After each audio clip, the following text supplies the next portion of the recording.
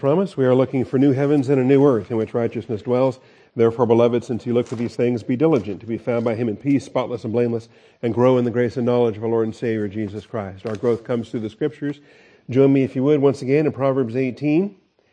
Proverbs 18, we're looking at verses 1 through 9 still, and all of which are not good. They're portraying fools, and they're portraying people that separate from wisdom and the wicked. There's a lot of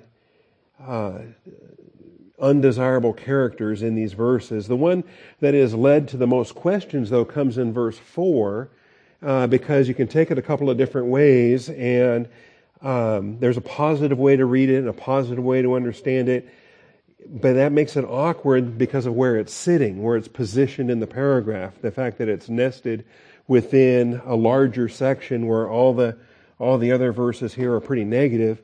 That leads me to believe in context that it's best to take verse 4 for the negative understanding that it can be read. And so we'll talk about that this morning as well, whatever the deep waters are there for the words of a man's mouth. And so we'll discuss that as well. Before we get started, let's take a moment for silent prayer and ask our Father's blessing upon our time of study. Shall we pray?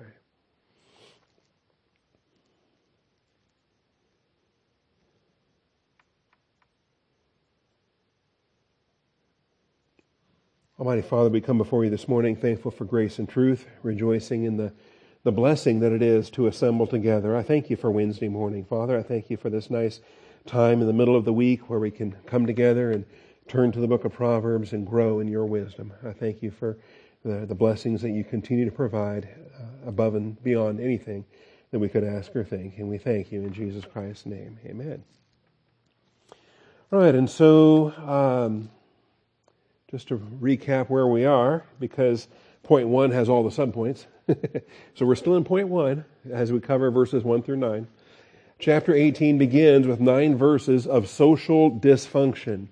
Social dysfunction, the community impact when multiple people are not walking in wisdom. The multiple impact when you have a concentration of fools and the damage they do in your culture, in your city, in your state, in your country. And starting with the idea of separation, separating from the community of faith, quarreling against sound wisdom. You know, how quickly do you come from just, it's one thing to be passively negative, what John Eichmann would call passive negative volition, whereby you're kind of cold to doctrine and you're not really hungry for it anymore and you're drifting and kind of skipping church more than ever. That's a passive negative volition. But then a very short step beyond that is active negative volition. And now, instead of your take it or leave it attitude, now you're becoming hostile to others when they want to get it. And you're criticizing others when they're under Bible teaching. And you're quarreling in that regard. And so I think some of that comes out here in this first verse. He who separates himself. So remember, separation is death. And when you're separating from the community of faith and separating from the community of wisdom, you're really functioning in an operational death. And that's what reversionism is. That's what walking in darkness is all about. So the term parad is worth studying and worth seeing, and particularly some of the other extensions, other forms of it, recognizing this is the basis for the Pharisees. This is the foundation. This is where Pharisee gets its name, that they were separate ones, and they were separating themselves from other Jews that they felt were not as holy as they were, not as righteous as they were, and the issues there. Because understand, avoidance soon becomes a bared teeth hostility, and that's the imagery of the second part there, the quarreling, when you're growling, when you're baring the teeth, and it's not a happy look. We also talk about folks with closed minds. They often have open mouths, and not uncommon in the human experience, and I think developed well in Proverbs and elsewhere. But we see it here in verse 2, verse 6, and verse 7. A fool does not delight in understanding, but only in revealing his own mind. So, He's not going to take the time to study, to dig it out, to exegete a passage, or really understand what the truth really is. Doesn't have time for that. He's too busy telling you what he thinks and sharing his own what he thinks is wisdom in that regard. Only revealing his own mind, and it's almost like that revealing is almost like a public exposure of shame, of nakedness. In that's what he wants to show off. Likewise, verse 6 and 7, a fool's lips bring strife, and his mouth calls for blows.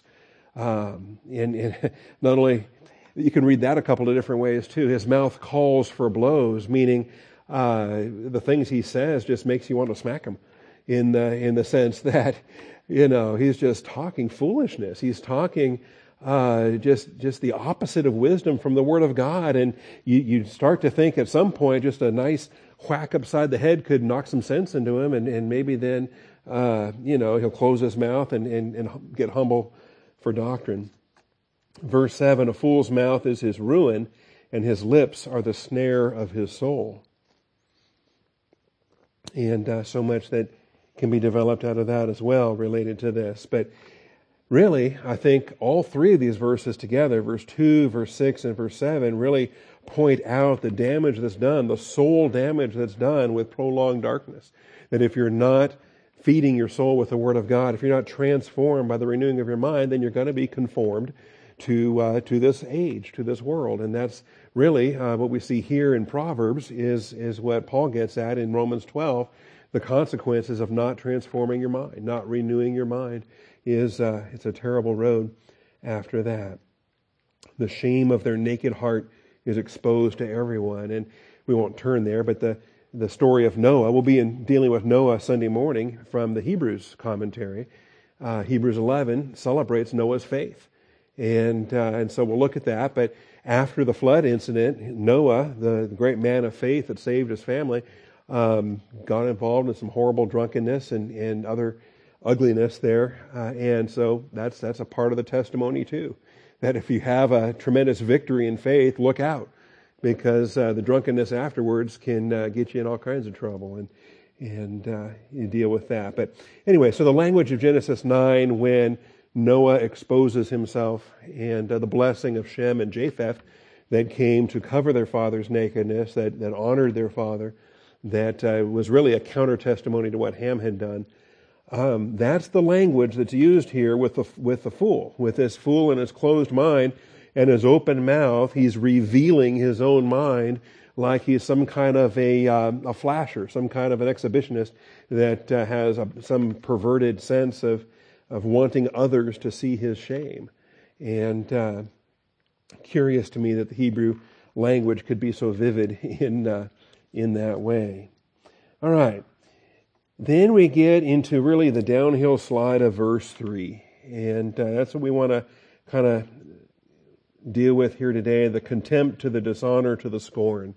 It just gets worse and worse and worse the longer it's prolonged and the greater damage that gets done to your community. But this is point C in the outline. Public wickedness generates a degenerative sequence of public harm. Public wickedness. These are the things that are generated. These are the things that come to exist. And this is, I think it's useful for us to recognize the capacity that we have verbally to bring about such destructive harm, the capacity we have in our behavior, in our action, in how we live out our lives. And that the way we live out our lives will actually generate a consequence in the community. And it's called either blessing by association or cursing by association, as the case may be. And if there's a core, what Pastor Thiem called a pivot, if there is a concentrated amount of believers on positive volition that are living out their lives according to the Word of God, there's a massive benefit to the community. And the neighborhood is better, the city is better, the state is better when believers are reflecting divine viewpoint. And vice versa.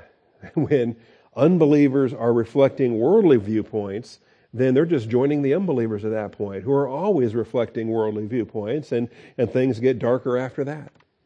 And so this is what we see here. But it is it is really, I don't want to use the word creation. That's why I try to use the word generation rather than create, because we don't create out of nothing. We don't say, let there be, and then something comes to exist. Like, God is the only creator. But we can be creative, and in our creativity, we generate an awful lot of things that either benefit our culture or harm our culture. So verse 3 says, when a wicked man comes, contempt also comes. They go hand in hand. So when a wicked man comes, what does that mean? Well, when he's around, when he's on the scene, when he's influencing his neighborhood, when he's not only present, it's not just his arrival, hey, look at me, but it's the impact that happens when his wickedness starts to have its detrimental results.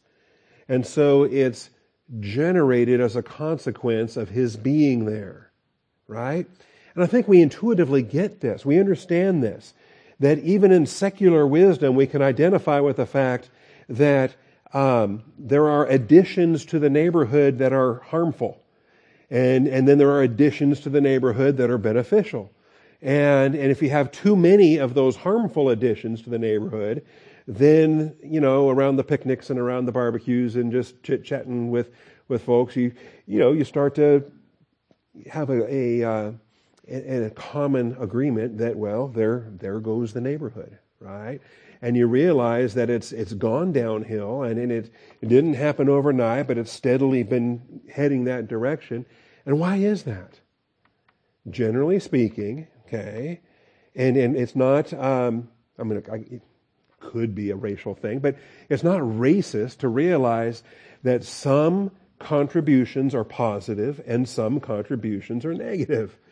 And so depending on who's being added to the mix, and it's really their wisdom or lack thereof. If they're following biblical norms and standards, bring them on. We'll take 1,000 of them. But if they're reflecting unbiblical norms and standards, if they're reflecting the world's wisdom in very harmful ways, we don't want them. Say, can we find some kind of a deed restriction that says you've got to be positive to doctrine, or something whereby we can have a positive impact in our community. So what's the answer? How about leading them to the Lord and getting them on doctrine? How about that? How about evangelism and Bible teaching in the neighborhood that can mitigate some of the harmful effects? So, when a wicked man comes, contempt also comes. They come hand in hand. It's not created ex nihilo. It doesn't happen out of thin air, out of nothing. It's actually generated as a consequence. It's a consequential generation of the influence that wicked people have in their community. All right? And then it continues because it doesn't stop there. There's another tandem that's mentioned in 3b. With dishonor, scorn. With dishonor, scorn. And so what I think we have here is, instead of two pairs, I think what we have is the first one that brings the second, that brings the third, that brings the fourth. That we have a chain reaction to the poetry in the parallelism here of 3a and 3b. Because dishonor is an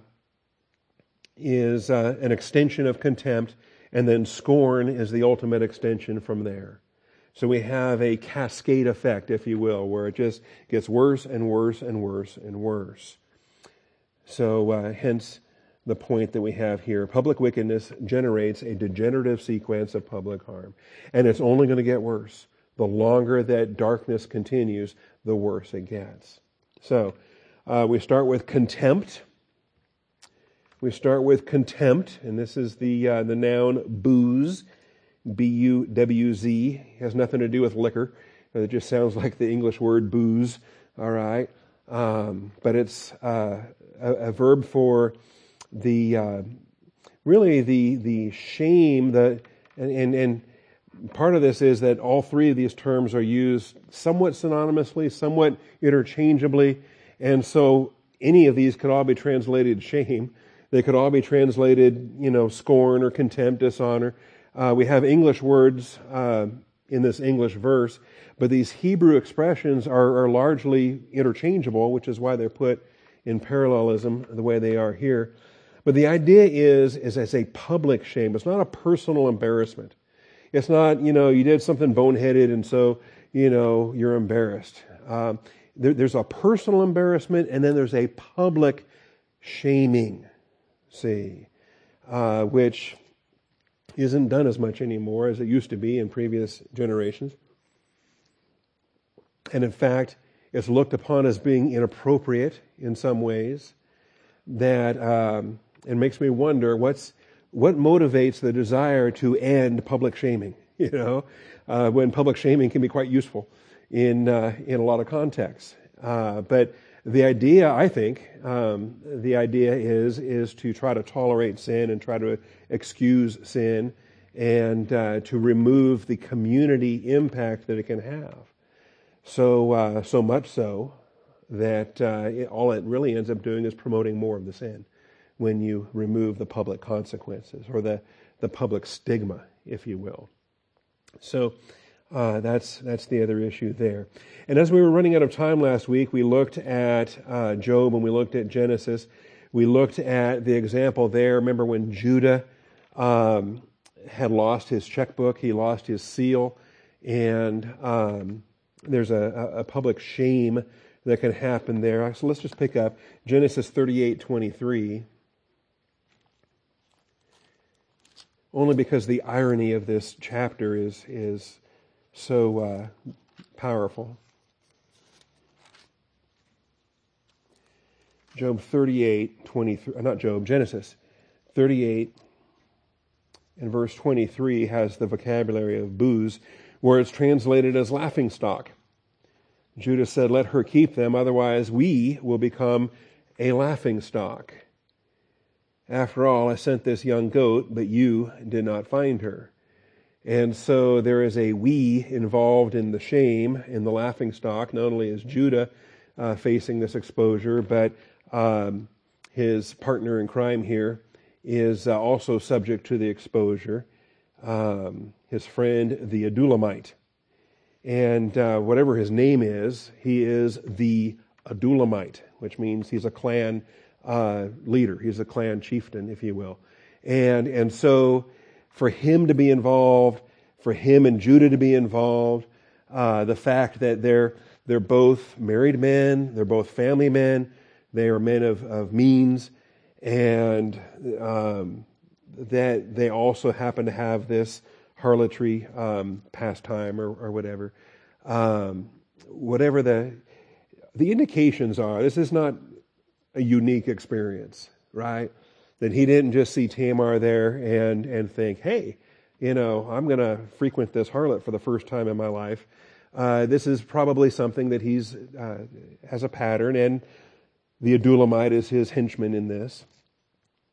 Anyway, and that's what can't be exposed. Because what's worse than sin in the carnal mind, what's worse than sin is the public knowing about your sin, is the disappointment to your wife and to your family, to your business partners, to whatever else, whatever business impact that it has. And so, because when you get exposed, then your fellow sinners start to wonder how trustworthy you are, and now they have to weigh continued association with you as far as how it exposes them to risk. Okay? So, the Adullamite's going to face consequences here. Judah's going to face consequences here. Judah's brothers are going to face consequences here. In fact, it can spread to all the entire clan of the brothers, the descendants of Jacob. And so there can be a terror associated with that. And Job said he was never enslaved by that. He never was surrendered to the terror of booze. That's Job 31 and 34. But here's Judah, who would rather lose his seal than the shame that's going to come if it blows up. And so he's going to try to let this float by, try to let this just blow over, and find another seal and he would rather redo all of his business dealings than than be exposed for this. Now, if we understand the context of this, what's happening here, because this Tamar is his own daughter-in-law, and this is because of the boy that died, and he didn't have a child, and so then the next boy died, and then the third boy tried to not die. Anyway, it's an interesting chapter. Now, when she turns up pregnant, this is the key. Now, look at his attitude until he gets caught, right? So, after the laughingstock verse of verse 23, in verse 24, it was about 3 months later that Judah was informed, your daughter-in-law Tamar has played the harlot. Behold, she is also with child by harlotry. So he's had 3 months to try to cover up his sin and probably replace his seal, and probably he has to redo documents and he has to redo things with a new seal that he invented for himself or created for himself. And so he had all that time to cover his tracks and try to hide his shame. The pregnancy can't be hidden, right? I mean, well, to a point, but 3 months was it, and there, she's exposed. All right. And so she's with child by harlotry. Well, there's consequences for that. So Judah said, bring her out, let her be burned. The harlot was to be burned, and particularly a witchcraft, in sorcery, any of these things that require burning. So while she was being brought out, she sent to her father-in-law saying, now this is interesting on her part, I am with child by the man to whom these things belong. Please examine and see whose signet ring and cords and staff are these. And it's interesting, she sent to her father-in-law. And it's, so it wasn't like it was a big public thing. She sent to him. And so it still can keep it quiet as far as that goes. But anyway, it's her get out of jail free card. It's her way to let Judah know, you're the father here. And, like when they brought that adulteress to Jesus, where was the man in that chapter? In John chapter 8, they're ready to stone her. They were caught in the act, but the man's not mentioned in the chapter. So please examine and see whose signet ring and cords and staff are these. And so Judah recognized them and said, she is more righteous than I, inasmuch as I did not give her to my son Shelah. And so he did the wrong thing. She did the wrong thing in comparing two wrong deeds. And he does not have relations with her again. So here we have it. And the line of Christ comes through this. If you can imagine, you talk about grace turning cursing into blessing, but genetically the line of Jesus Christ is happening here in this womb. All right, well, that's the story there. So public contempt, it can terrify. It can be a motivation. The public contempt can spark a repentance. It can spark somebody doing the right thing, even if not for right reasons, but at least to avoid these wrong reasons. There can be a cultural benefit in your community to the contempt until you're so given over that you just don't care anymore. And then public wickedness will just embrace it. And they thrive in the shame, and they just say, okay. And it's just a cost of doing business at that point. As I think we see in Psalm 31:18 and Psalm 123. I don't remember what these say, but we can look at these as well. So Esther, Job, Psalms 31.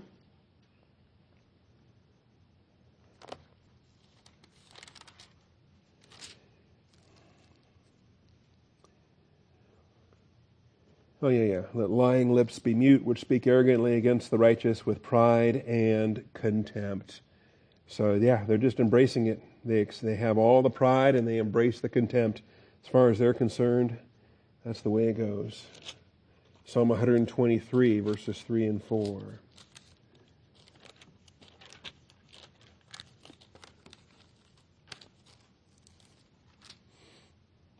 Be gracious to us, O Lord, be gracious to us, for we are greatly filled with contempt.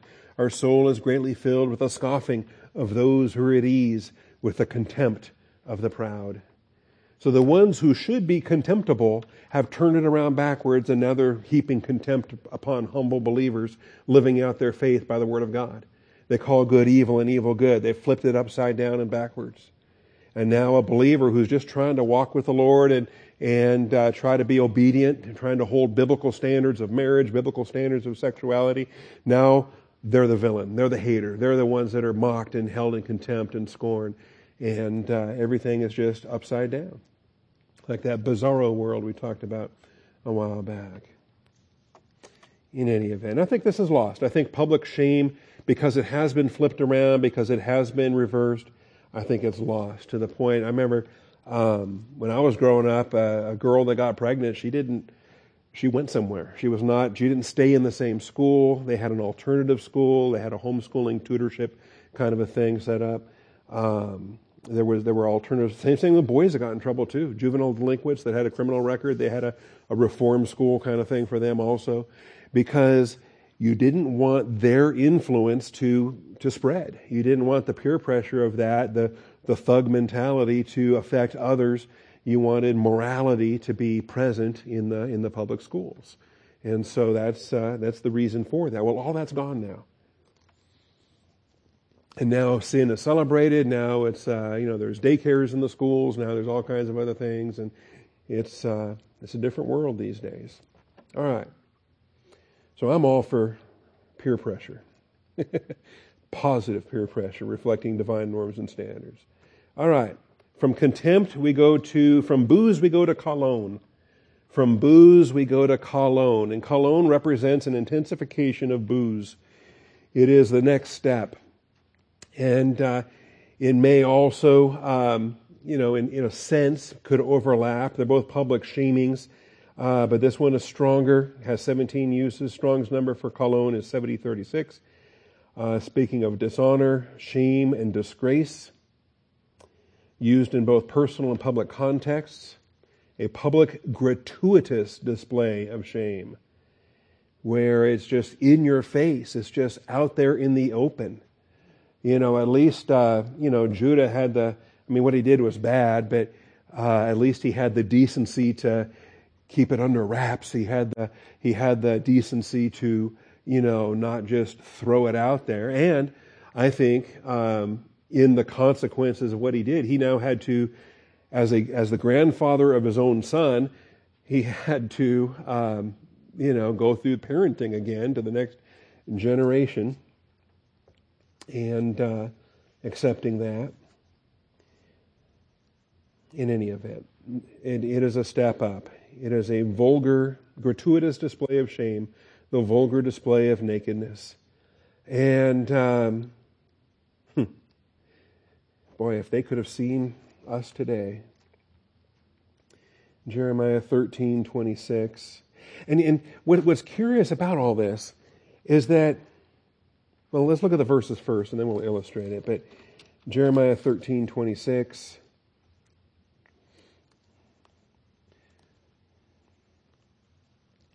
The idiom is a little awkward sometimes, because the cologne could refer to shame, it could refer to nakedness, it could refer to body parts.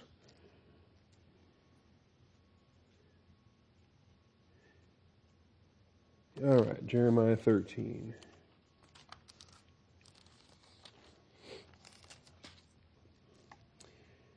Part of the consequences here that Jeremiah is preaching. And, wow, where do we start this? Anyway, it's a rebuke, and Judah is being judged for their wickedness. They're going to be taken into captivity. And,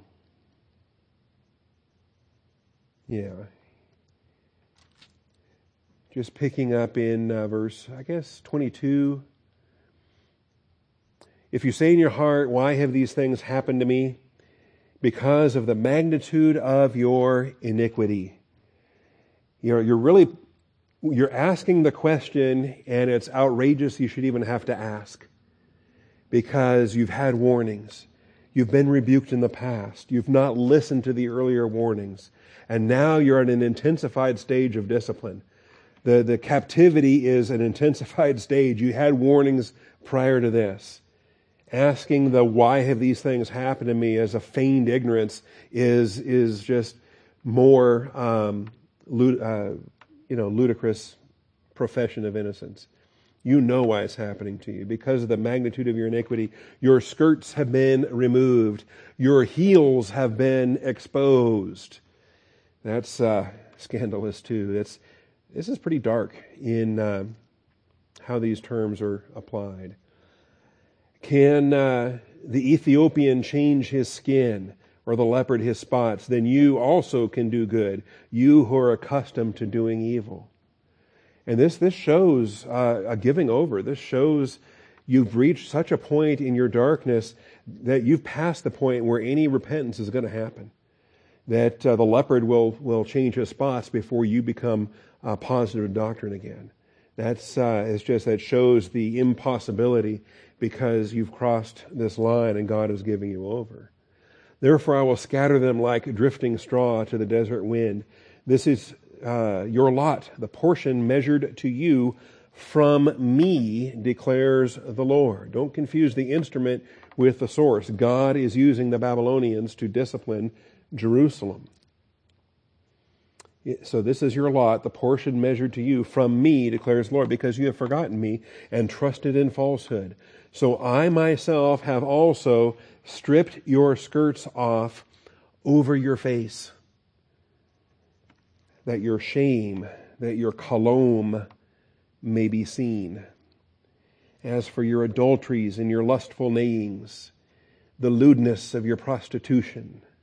And so the language of this is placed, he uses the sexual language because of the nature of the adultery, the nature of the idolatry is commensurate. It's a fitting judgment based upon the sin.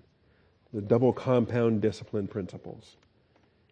Anyway, the lewdness of your prostitution on the hills of the field, I have seen your abominations. And so, this is the language that he uses. And it's rough. But the gratuitous display of shame, the gratuitous display, the vulgar display of nakedness.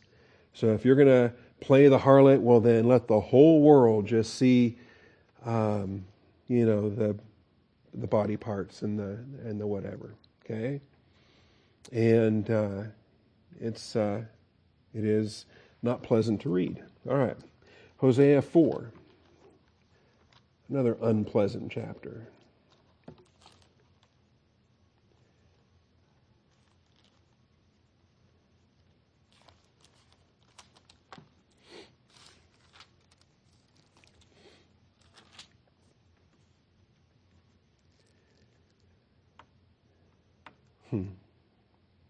Now Hosea, I should maybe change the order on these.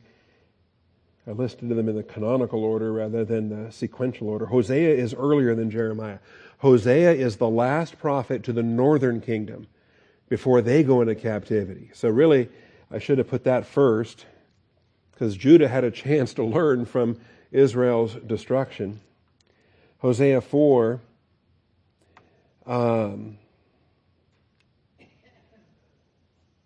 and there's so much here.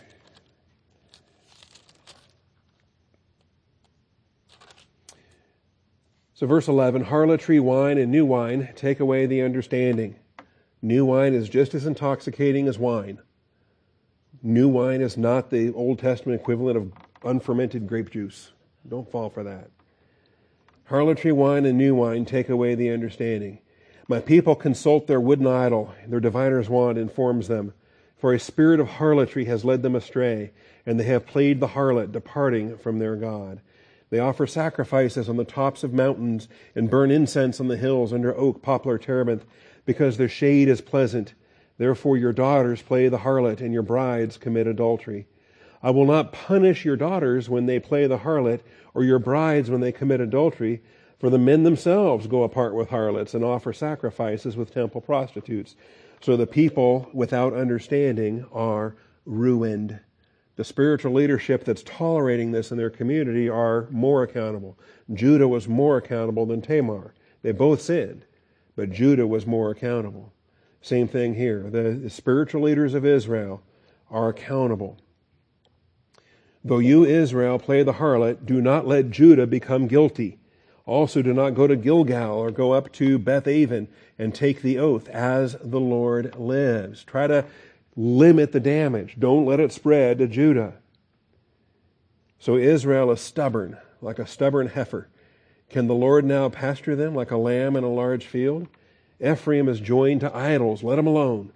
Their liquor gone. They play the harlot continually. Their rulers dearly love shame. They dearly love the kalom. The wind wraps them in its wings, and they will be ashamed because of their sacrifices. Public gratuitous displays of shame. And you start to wonder, here's our American culture where everything is gratuitously displayed no matter what. Sometimes I think movies just throw an extra nudity scene in just for the sake of having it there. It doesn't really tell the story. It's not really necessary, but we get so desensitized to it. Nahum 3:5. Nahum. Daniel, Hosea, Joel, Amos, Obadiah, Jonah, Micah, Nahum.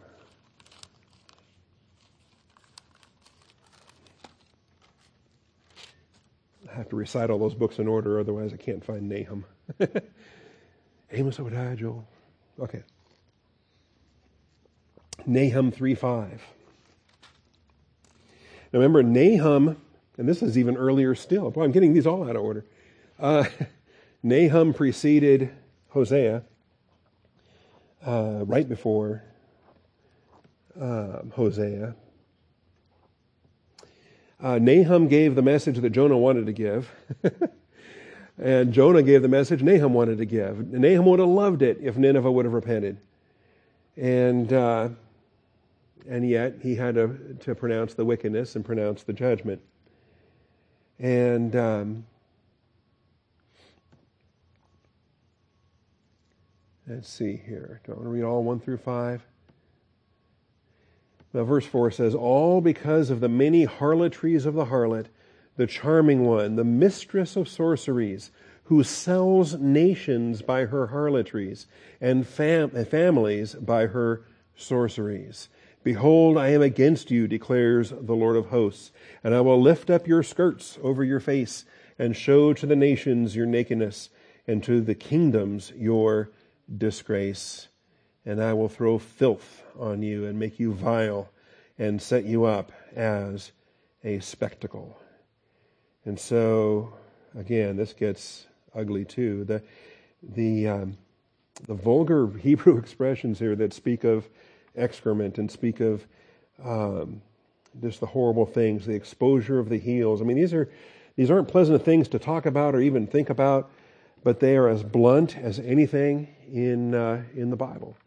And God gives that for us to learn from, that we don't imitate the Canaanites that live around us in their lifestyle, their death style practices. Habakkuk 2:16. Habakkuk is the book right after Nahum. 2:16.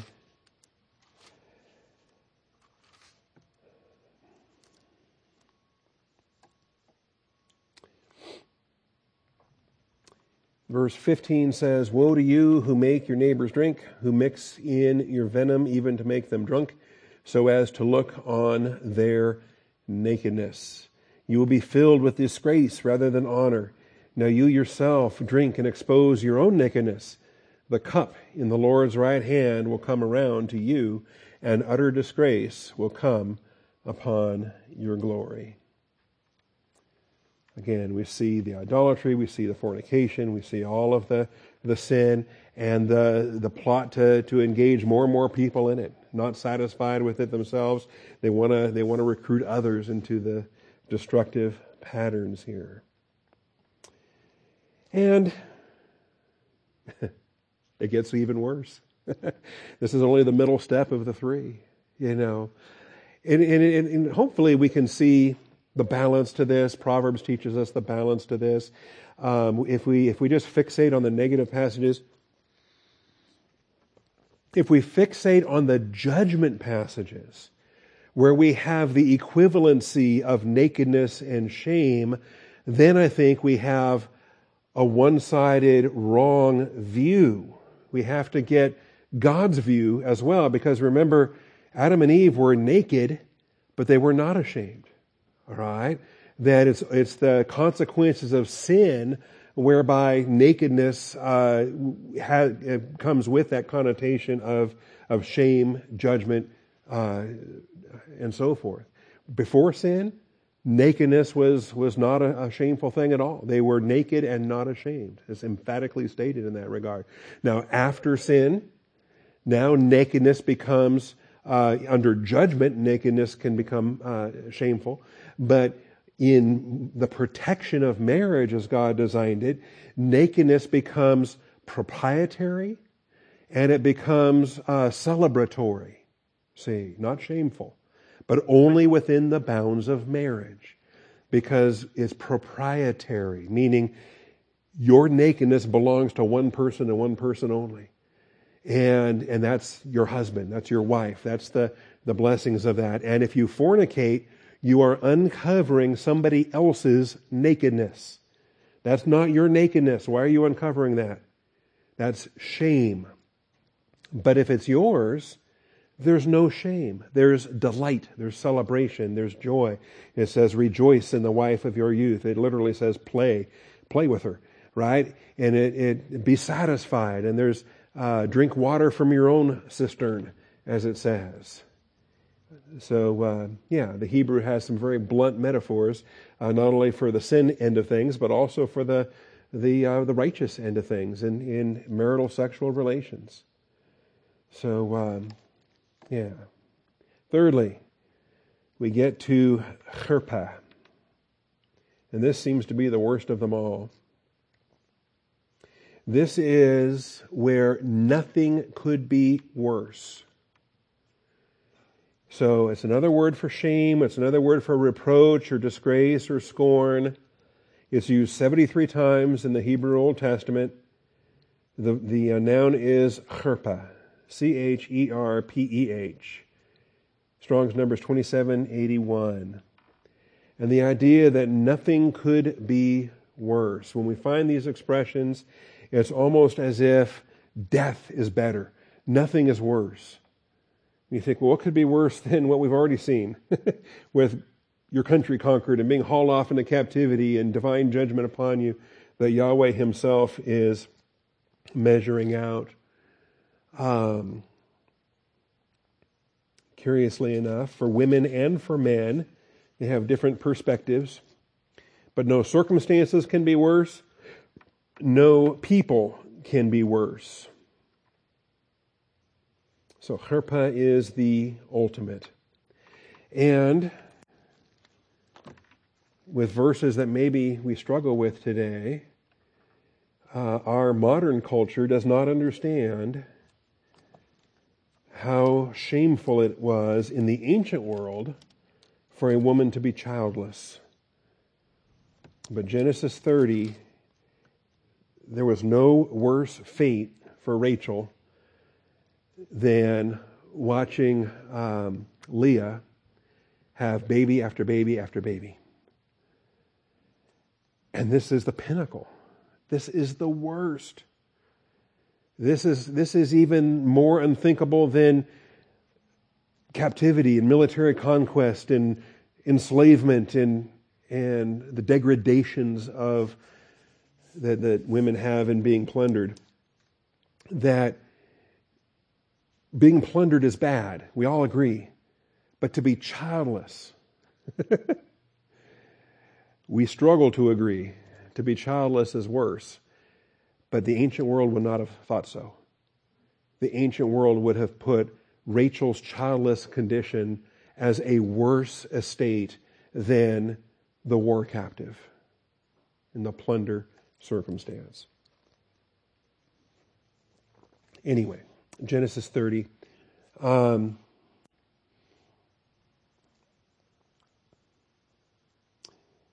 Where am I reading here? Verse 23. And so Leah has all these children, and then, but verse 22, God remembered Rachel. God gave heed to her and opened her womb. So she conceived and bore a son and said, God has taken away my harpa, my reproach. The disgrace, the scorn, the utmost contempt. The nothing could be worse than this circumstance. God has finally taken away. And then she named him Joseph, saying, give me another one. Give me another one. And that sentence there, I think, betrays she's not content. She's not rejoicing. It looks like she's rejoicing because she says, God has taken away my reproach, but it's still all about her. And she says, I want another one. And, could she have been content with this first one? Does she give him a name? I mean, when Leah gave her children names, she named Reuben, Yahweh has seen, and Levi, or Simeon, Yahweh has heard, and Levi, I shall be joined, and Judah, praise. Leah has biblical, godly, spiritual names for every child she names. Rachel finally has a baby and says, I want another one. Give me another one. All right. Anyway, there's more to say on that. Isaiah 4:1 actually has a promise here, an eschatological promise connected to this very mindset.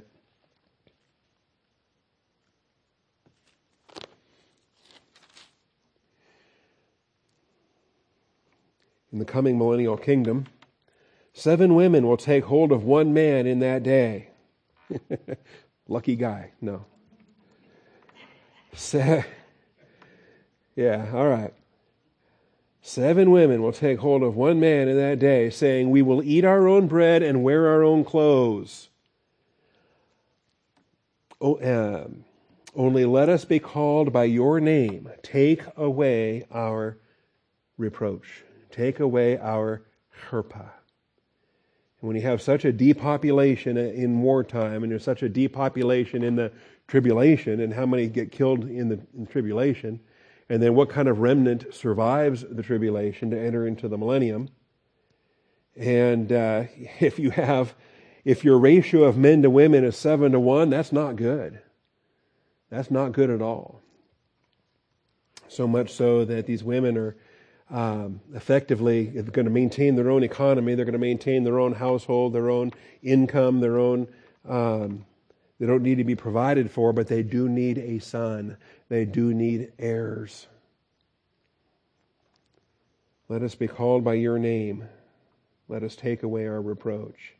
And this is, again, our generation is so lost with respect to what militant feminism has done and other liberal, unbiblical mindsets is, first of all, don't take a man's name because that destroys your identity and makes you less of whoever, and then, keep your name or hyphenate something or march for your rights and whatnot.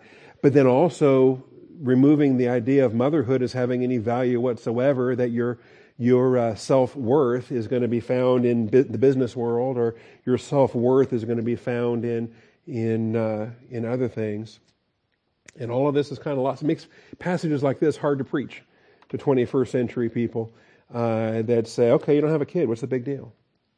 Oh, let me tell you, particularly because, it's 70% of the time you're going to outlive your husband anyway, and then who's going to take care of you in the older years, and you need the son for that, and other things there. All right, well, that's on the women end of things. What about on the men's end of things? What could be possibly worse for a man? 1 Samuel 11.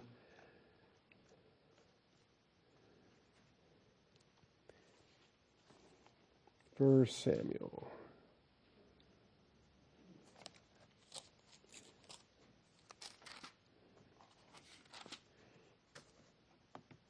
Also realize, too, not only is there a personal vested interest in having children to look after you in your older years, but then prophetically, eschatologically, women are the conveyors of the Christ, in the sense that that seed of the woman promise that the coming Savior of the world requires a mom to have a baby.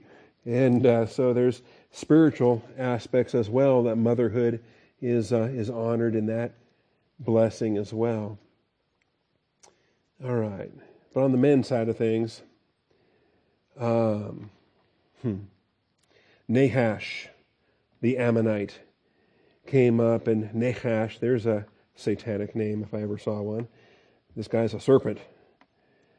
Came up and besieged Jabesh Gilead, and all the men of Jabesh said to Nahash, "Make a covenant with us, and we will serve you."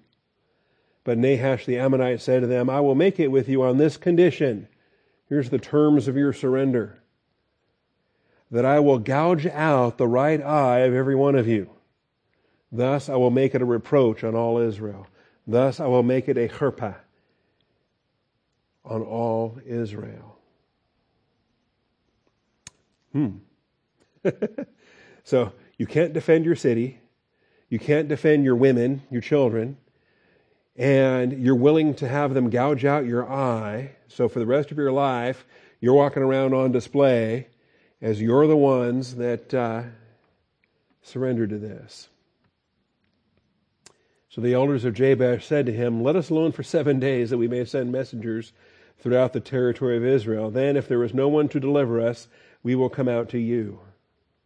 Wow. So we'll consider this. Can we have 7 days to think about it? Can we have 7 days to find someone to help us? Because we're not man enough to defend ourselves. And if no one else will come help us, then we'll submit, and we'll be the one-eyed churpah for the rest of our days. So messengers came to Gibeah of Saul and spoke these words in the hearing of the people, and all the people lifted up their voices and wept. Said, "Man, too bad for them." But Saul was coming in from the field behind the oxen and said, "What's the matter with the people that they weep?" So they related to him the words of the men of Jabesh. Then the Spirit of God came upon Saul mightily when he heard these words, and he became very angry. See, Saul in his early days, don't confuse Saul in his later days with Saul in his early days. This is a good story on Saul's behalf. So he took a yoke of oxen and cut them in pieces and sent them throughout the territory of Israel by the hand of messengers, saying, "Whoever does not come out after Saul and after Samuel, so shall it be done to his oxen." Then the dread of the Lord fell upon the people, and they came out as one man. What is it that unifies a people? It's interesting. Preaching a message like this on 9/11, there was a lot of unity in our culture after 9/11, 2001. Well, similar thing happening here. And they're rallying to Saul and Samuel in this way. And they're not going to stand by and let the men of Jabesh Gilead come to this kind of churpah. All right. How much more do we want to read on this? Let's go to the next example, 17, 1 Samuel 17. And here's Goliath taunting. Isn't this interesting now? Because Saul would not tolerate the taunting, would not tolerate the churpah in his younger days, would not tolerate the churpah, and he was still spiritual, he was still godly, he was humble before Samuel, and Saul and Samuel went out and had a great deliverance there. But now, here's Saul being taunted and doing nothing about it.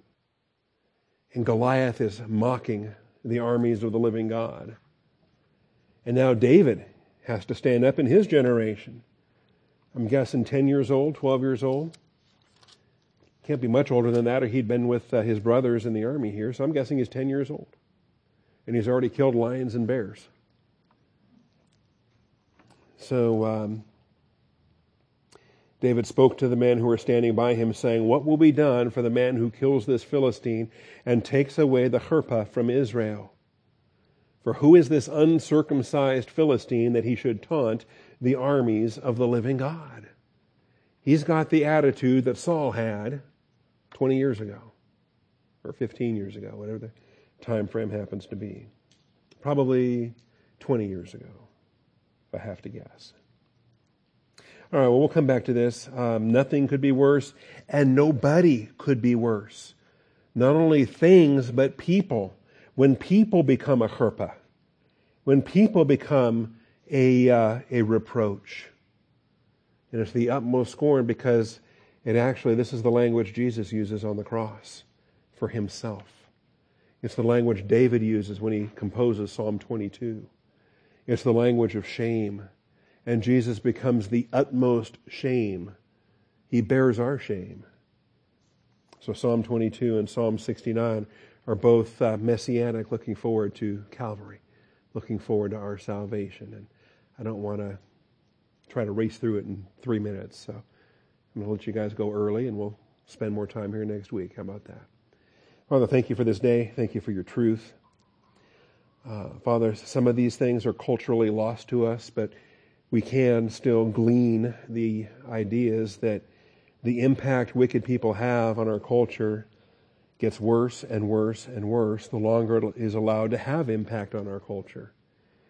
And when we see what passes for entertainment, when we see what is accepted as musical lyrics, when we see flagrant displays of fornication,